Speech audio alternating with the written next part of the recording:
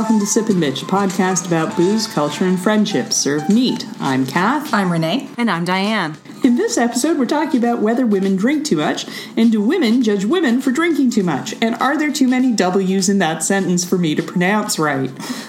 We're going to look at why women drink, the moralizing society does, especially when anything involves women, and finally, why do all the discussions around this issue seem to fall at the extremes? Can a girl just enjoy a drink in peace? And yes, we know we're drinking while talking about drinking. Let's just call it meta drinking. So grab a glass and we'll be right back with our libations.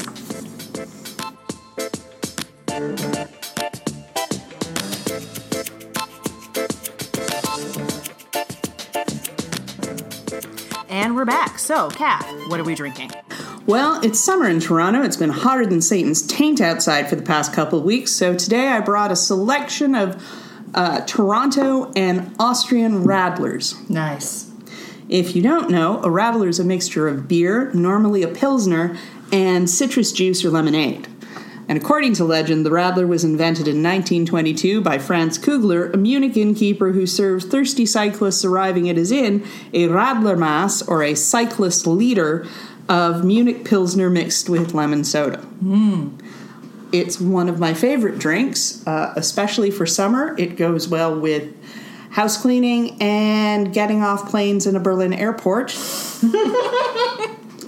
Because the half beer, half citrus juice mix is really refreshing, and you know, it's the beer cuts the sweetness of the citrus cuts the heaviness and hoppiness of the Pilsner, and it's just a really pleasant taste on the tongue. Today we are drinking an Ace Hill Radler. Ace Hill is a Toronto craft brewer, and their Radler is properly 50% beer, 50% fruit juice, although they put apple in their Radler, of which I don't approve. But this 473 milliliter serving is 2.5% alcohol by volume, which also makes it a really nice drink for, say, hot afternoons at the ballpark or while you're watching a soccer match, because you can enjoy your drink or drinks over the course of a match without getting completely wasted. Nice, nice.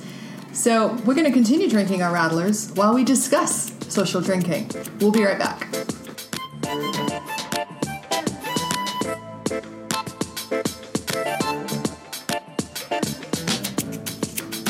So, we're back. Why don't we start with the easiest question? Why do we drink? Wait, okay. Before we talk about that, you know our podcast is called Sip and Bitch. Obviously, you're listening to it. And Sip and Bitch itself is an obvious call-out to the fact that we drink as we record this. Sometimes to excess. Sometimes? Occasionally. Okay. A little bit. The modest dressing episode where we had champagne cocktails, I don't remember going home. That one did get messy. What about the bourbon one and the whiskey one? How was that one? Or was it just really the champagne cocktails that got messy? It may have just been the champagne cocktails. I'm not sure. I mean, I know with the bourbon episode, I was taking it steady because I know my limits and I play within them. So... No, the Boilermakers and Bad Men episode was fraught for many reasons. The amount we were drinking during it was not one of them. Yes. Because also in that episode, we actually faked. We faked a couple of beer openings and... We drank that beer. It wasn't a faked beer opening at all. Well, no, we faked it where it was in the podcast. We totally drank it that night. Oh, yeah. But not every time. I hate to tell our dear listeners, not every time you hear booze in the podcast, it's necessarily a drink we drank at that moment. Although mostly it is. Mostly it is. Mostly, yeah. Mostly. 95% of the time it is. Sometimes it's just sound effects because we have no budget. Yeah. So, do you want to give the short version of why we decided to call this podcast Sip and Bitch and make drinking such a inherent part of it? And I mean, we have talked about it sort of previously, but I mean, we can rehash it. Briefly. The podcast starts with our weekly or sometimes twice weekly, occasionally 3 or 4 times a weekly meetings at the Bloor Street Diner. You too. Not me. What? Not 3 or 4 times a week. Unless my spirit has left me on occasion to come drink with you guys and I don't know about it. I do feel that I've drunk with your spirit, but normally your body was also present. Not 3 or 4 times a week. Twice tops, usually once. Usually once. There were definitely... I got to put that pen down because I keep clicking it right by the microphone. Yeah. There were definitely times where it was 3 times a week. Not that often. Not that often. But bad weeks. Bad weeks, yes. Bad weeks. Deadline weeks. Layoff weeks. Yeah, that was me. Job change weeks. Also me. Failure to change job weeks. Not me. That Not me. That tended to be me. Like, still doing this goddamn job. Anyway, so the podcast started because we were sitting in the Bloor Street Diner, the late lamented Bloor Street Diner, and Renee kept saying, we should turn this into a podcast. And I kept saying, oh, sure, that'd be great. And Diane was like, fine. No, actually it was the reverse. I was the one that suggested we should start the podcast, and you two was like, great, fine. And I didn't hear anything for 18 months. Well, I was waiting for one of you guys to take the initiative. And then I'm like, okay, you know what? I got laid off again. We're doing this. No, but we can go into that later. Actually, Everybody remembers the story differently, and I don't remember it being me dragging my heels. I was This is like Sip and Bitch Rashomon. Yeah. It's like Sip and Bitch Rashomon. No, I enjoy Diane correcting our memories. Anyway. Our false accounts. Your alcohol-stained memories? Yes. Yeah. So, Sip and Bitch, we were at a bar. We would meet at the bar, often sitting at the bar itself, and we would talk about our day, which normally involved a great deal of bitching. Well, the alternative would have been Souses and Louses. That's a name I hadn't heard. No, that new one on me. I didn't bring it up for reasons, obviously. And also, Sip and Bitch isn't cutesy. That's true. I despise cutesy girl things. So 3 years later, we're still doing it. 3 years later, we're still doing it. Right now, can't imagine why. But it does. Okay. Last week, or in the last few weeks, South African researchers released a huge survey study of smoking and drinking during pregnancy. And here's a news flash. Smoking and drinking during pregnancy isn't good for mothers or babies. That's not actually news. But it did unleash a couple more of these, oh my God, women, why you drink so much? Why are you falling down? Why are you drinking? Oh, this is terrible. And it brought up a couple of articles that and a CBC documentary, God, which I hated, called Girls' Night Out from a couple of years ago, where they'd interviewed these teenage girls in the middle of frickin' nowhere. And apparently all these teenage girls do with their time is binge drink.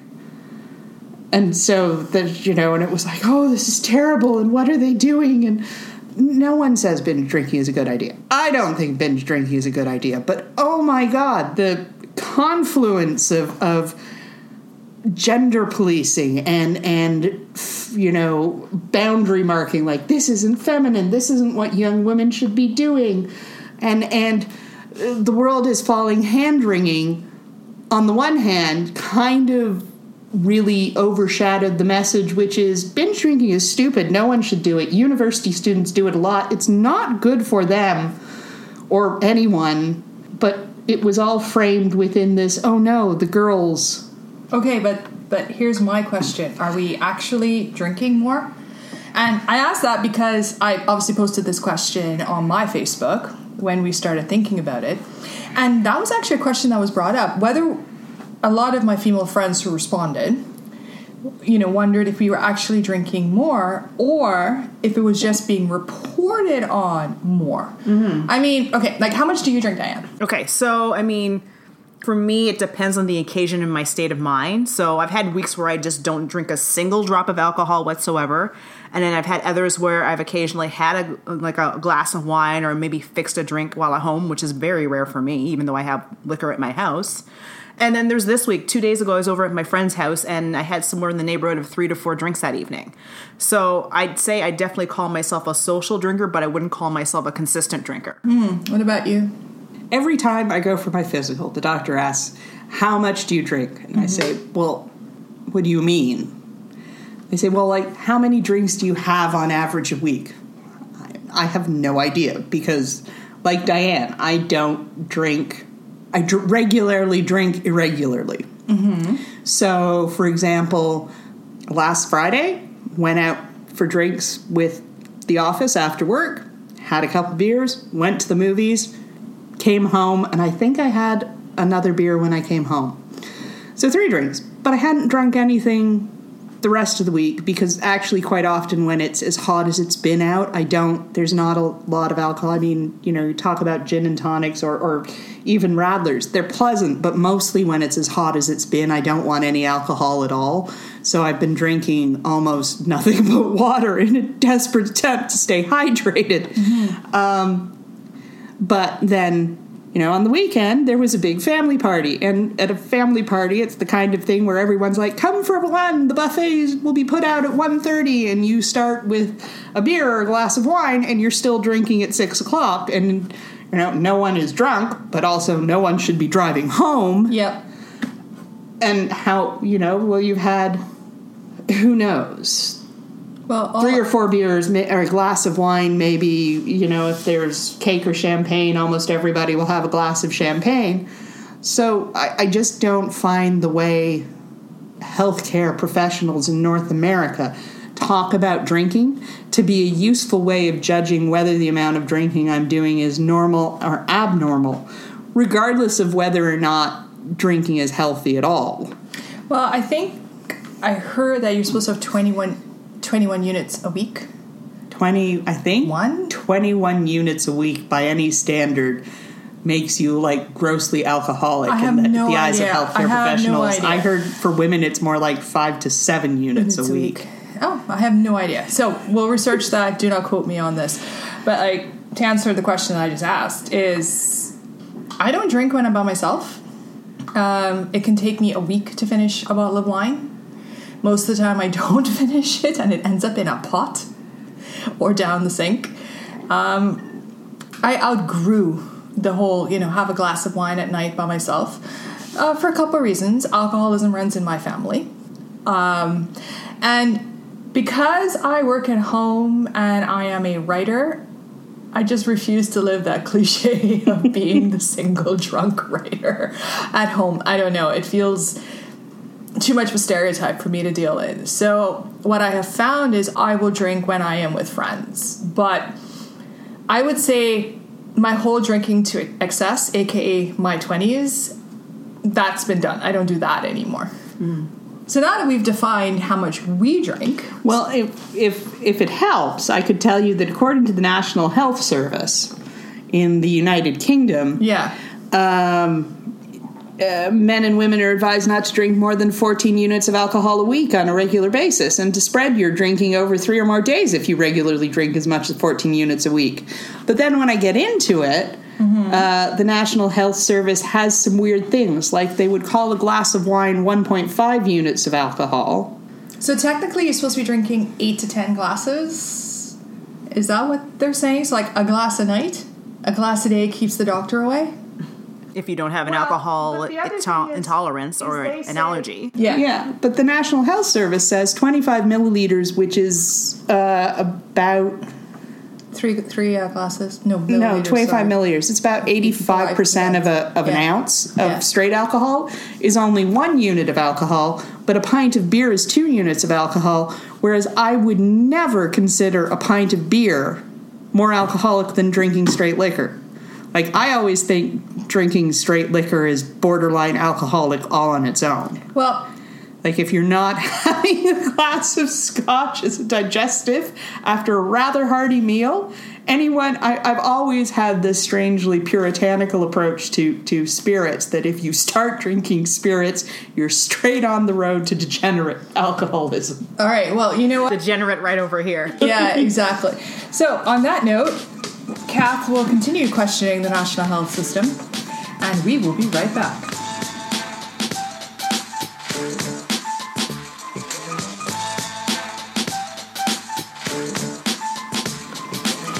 And we're back. So during the break, I decided to actually look up what the drinking guidelines are according to Health Canada. And for the record, if you are interested, women should not have more than 10 drinks a week. And that's 15 drinks a week for men. And that will help reduce long-term health risks caused by drinking. Now, here's the interesting part. What constitutes a drink? Are you interested? I'm very interested. I can tell. All right, so if it's 5% alcohol, one drink is 350 milliliters or 12 ounces. If your alcohol is 12%, so wine, champagne, anything that comes in a narrow-necked bottle, maybe some strong beer, I don't know. 150 milliliters or 5 ounces is a drink. So all those 9-ounce glasses is like one and I don't know, 3/4 of a drink, almost 2. So you might as well just tell them to give you 10 ounces and you get 2 drinks right there.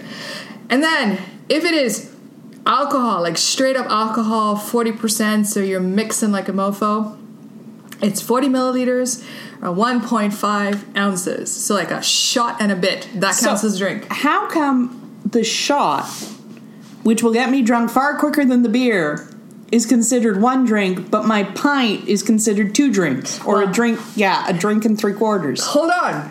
There's an answer for that. I told you, I looked all of this up. I quote, "A Canadian standard drink equals the amount of alcohol present in a typical retail container of regular strength beer, our country's most popular alcoholic drink." So everything is being measured against a beer.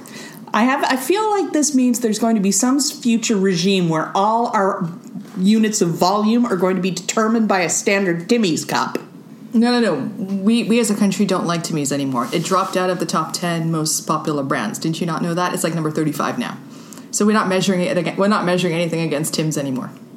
Wow. Oh yeah. You dock a couple of 100 workers their health care and suddenly people don't like your coffee anymore. I know. This is what happens when you peg yourself to Canadian values and you don't adhere to it. But moving on, back to the subject. Moving along. Moving away from socialism. And back to alcohol. I would like to point out that it is too hot in the summer to smash the state and seize the means of production, so that is definitely going to have to wait for fall. Fall socialism. Can I be a couch socialist? I'm too hot for this right now. Oh, no, that's why we're doing it in the fall. That's why we don't smash the state until the fall. No one is socialist during a heat wave. No. We're all for capitalism and air conditioning. But what were you saying? Yes, so now you can have 10 beers, ladies. 10 beers a week. Oh, and you're supposed to occasionally have a couple days of, not drinking. So alternating Wednesdays? If you want. I'm sure I could manage that. Thursdays, maybe like a Monday evening. I feel that this goes back to my earlier point, which one of the problems we have when we try and talk about alcohol and drinking and how much is unhealthy is can you actually say that any amount of drinking is healthy or safe or acceptable, is that the healthcare profession does not talk about alcohol in a way that relates to anyone's use or understanding or drinking habits. Because let me tell you, nearly 2 ounces of straight liquor, I get drunk much faster drinking straight liquor than I do drinking beer. Well, that's why you can have a beer and only 1.5 ounces of straight liquor. But after a beer, I don't feel the effect of alcohol the way I do after drinking straight liquor. Well, yeah, 5%, 40. Exactly. So how is a bottle of... I feel like we're getting sidetracked. I still want to know how a bottle of Molson's and a shot... Email Health Canada. You're already planning on emailing the NHS, just email Health Canada. I'm sure they'll explain it to you. But I feel like this kind of talking about alcohol like this is one of the ways you get binge drinkers, because people are like, oh, I can have 2 shots of vodka and it's just the same as drinking a bottle of Molson's. And no, it's not. I am sorry, scientists. I don't care about your empirical research. I have anecdata. It's not the same. Anyway, so apparently it's 10 drinks for women and 15 drinks for men so that you don't have, I suppose to reduce the long-term effects of alcohol. And that has recently, in the past few months, has become a big thing because, I mean, there have been studies that drinking during pregnancy leads to fetal alcohol syndrome, which is no good for anybody, especially the child. But then even more recently, there's this article in Mother Jones where the author the author says, the headline is, "Did drinking give me breast cancer?" And the subhead, and this was the May-June 2018 issue, if anybody's interested, "The science on the link is clear, but the alcohol industry has worked hard to downplay it." Now, have the health risks caused me to stop drinking as much as I used to? I think so, a little bit. I mean, I'm getting older, and, getting shit-faced until you throw up's cute when you're 21 and in your first year of university. Okay, it's never cute. But cut me off on that one. Yeah, it's never cute. But it's definitely not cute when you're like 45 years old and, throwing up in an alleyway somewhere. Right. So, who knows? I mean, I'm not even sure where to take this, but... Well, what bothers me is that there is a very gendered conversation taking place. Mm-hmm. Because, now I'm going by Wikipedia, so maybe we should throw the whole conversation into the sea. But certainly, according to the article linked on Wikipedia, drinking causes more than 100,000 cases of breast cancer worldwide every year. Statistically, 100,000 cases of breast cancer related to drinking in a population of 7 billion. Or even if you assume women are slightly less than that, 3.5 billion people, 100,000 women. And we can't even assume that the 100,000 people are all women because men get breast cancer too. Men have breasts. That's, again, everything gives you cancer in the world we live in. And everything you could possibly get. Conditions like cirrhosis that typically men get because men traditionally are more likely to become alcoholic, but you don't see the same sort of moral panic in conversations about the health impacts of drinking on men that you get with women. And if people really are concerned that women drink too much or that catching up to men in our rates of alcoholism is not a stretch goal that feminism should look into, we need to look at how we talk about drinking, the cultural implications, the social implications, the implication as an addiction in a way that doesn't treat treat women as fragile little butterflies.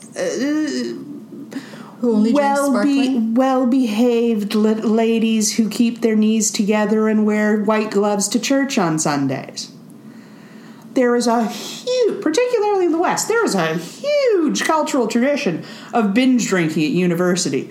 Oxford University has clubs dedicated to nothing, to this day, clubs dedicated to nothing but going out, getting pissed, and tearing up Oxford town, which, these guys go and get drunk to the point of vomiting, running around Oxford University, and then go on to become English prime ministers.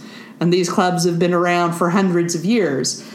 But when I see articles about binge drinking in the UK, the media art is always women at the side of the road, shoeless, being helped by bobbies.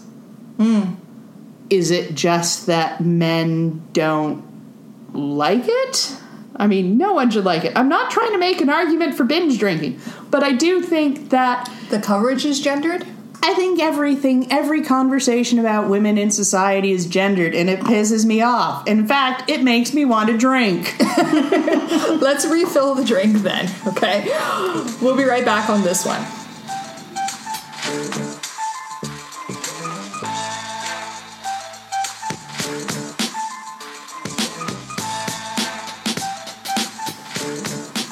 And we're back.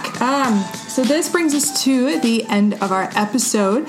Anybody have anything else they want to add? Like, Diane, I know you had some thoughts. Well, I feel like you've covered them, but I could reiterate them here. So, we've sort of argued back and forth about women and drinking. It's a very hard thing. Like, we don't all have, definitive responses. And here's the thing. So not to diminish the very real health issues around alcohol, but the thing is, alcohol is just like any other addictive substance or stimulant like sugar and caffeine. And anyone who comes to me with this, you'll live longer if you drink coffee business, I will fight. I don't want to hear it. I am not a coffee drinker. I don't care. But too much of anything for anyone of any gender can have detrimental effects to your health, period. Plus, like Renee, I'm also at the point in my life where if I have too much, I don't rally back as quickly as someone 15 years younger. Plus, it's no longer cute to find creative ways to deposit your vomit in locations so that people don't see it. So I'm personally taking the route of enjoying my alcohol responsibly. I think my one issue, which I grapple with, because it's like, how do you grapple with it without coming across as a hypocrite, because I drink. So, I mean, but my issue, and probably yours too, is the current social and moral judgments towards women who feel or who choose to imbibe. And I agree that judgment on the flip side goes even for people who drink, who feel a way about people who don't drink, period. Because this idea of drinking is in our society. It goes hand in hand with leisurely activities. And so that's just as ingrained in our society as the idea that women who choose to drink, however much they choose to drink, is somehow scandalous, if there's not specific context attached to it, which is my problem. Yeah, I think the one thing we haven't really touched on here until just now, and you brought it up, is that there are people who choose not to drink, or people who can't drink, who need to be sober to stay healthy mentally and physically, and they often feel sidelined or judged. Sobriety can be a very judgmental place. I know sober people who've been very judgmental about people who continue to partake of the various substances. I know of people who drink, or I know people who also know people who are very fond of weed, and that they're very judgy about teetotalers. So, but I think that maybe what we have is basically that our society doesn't have a healthy relationship with alcohol. Mm-hmm. And we see that in the way people talk about alcohol and women, because women are so very much the flashpoint for so many of our society's unhealthy relationships. But you never, as a good host, I want people come to my house, I drink, I offer people drinks, but I also have to, remember and want to make people who don't drink feel comfortable. I have a friend who has more or less given up drinking for health reasons. And I just think that if we're not honest about drinking or about using weed, you can't be responsible if you're not being honest. Right. Mm-hmm. And, going back to the happy sigh. Yeah.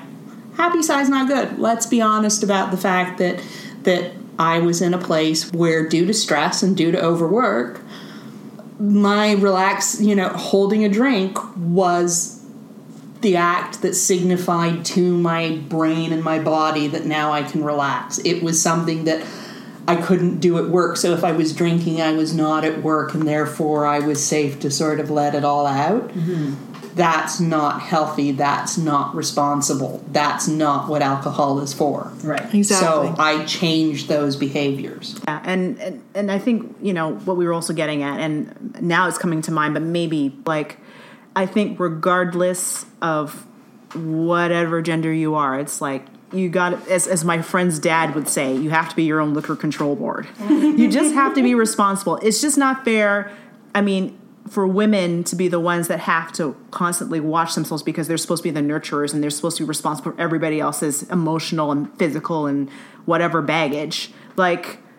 Everybody's responsible for themselves. You can't rely on somebody else to be responsible for you. However, if you are in trouble, it would be nice, if there's somebody to help you at the same token. But you shouldn't all be putting that on one gender and expecting them not to, drink every once in a while if they want to drink. Exactly. And to continue from what you said, one thing we haven't discussed is the safety risks for women in drinking, partly because too many people use that as an excuse to clutch their pearls when women drink. Yeah, I think so.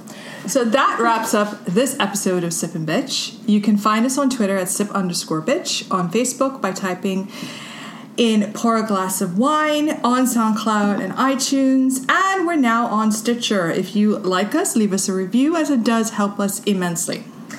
And if you're like me and use an Android phone, you can listen to our episodes via the Player FM app, available through Google Play. Or you can go to player.fm/series/sip-bitch. I'm Kath. I'm Diane. I'm Renee. You want to do that again? Yeah. I'm Kath. I'm Renee. And I'm Diane. Thanks for listening. Bye.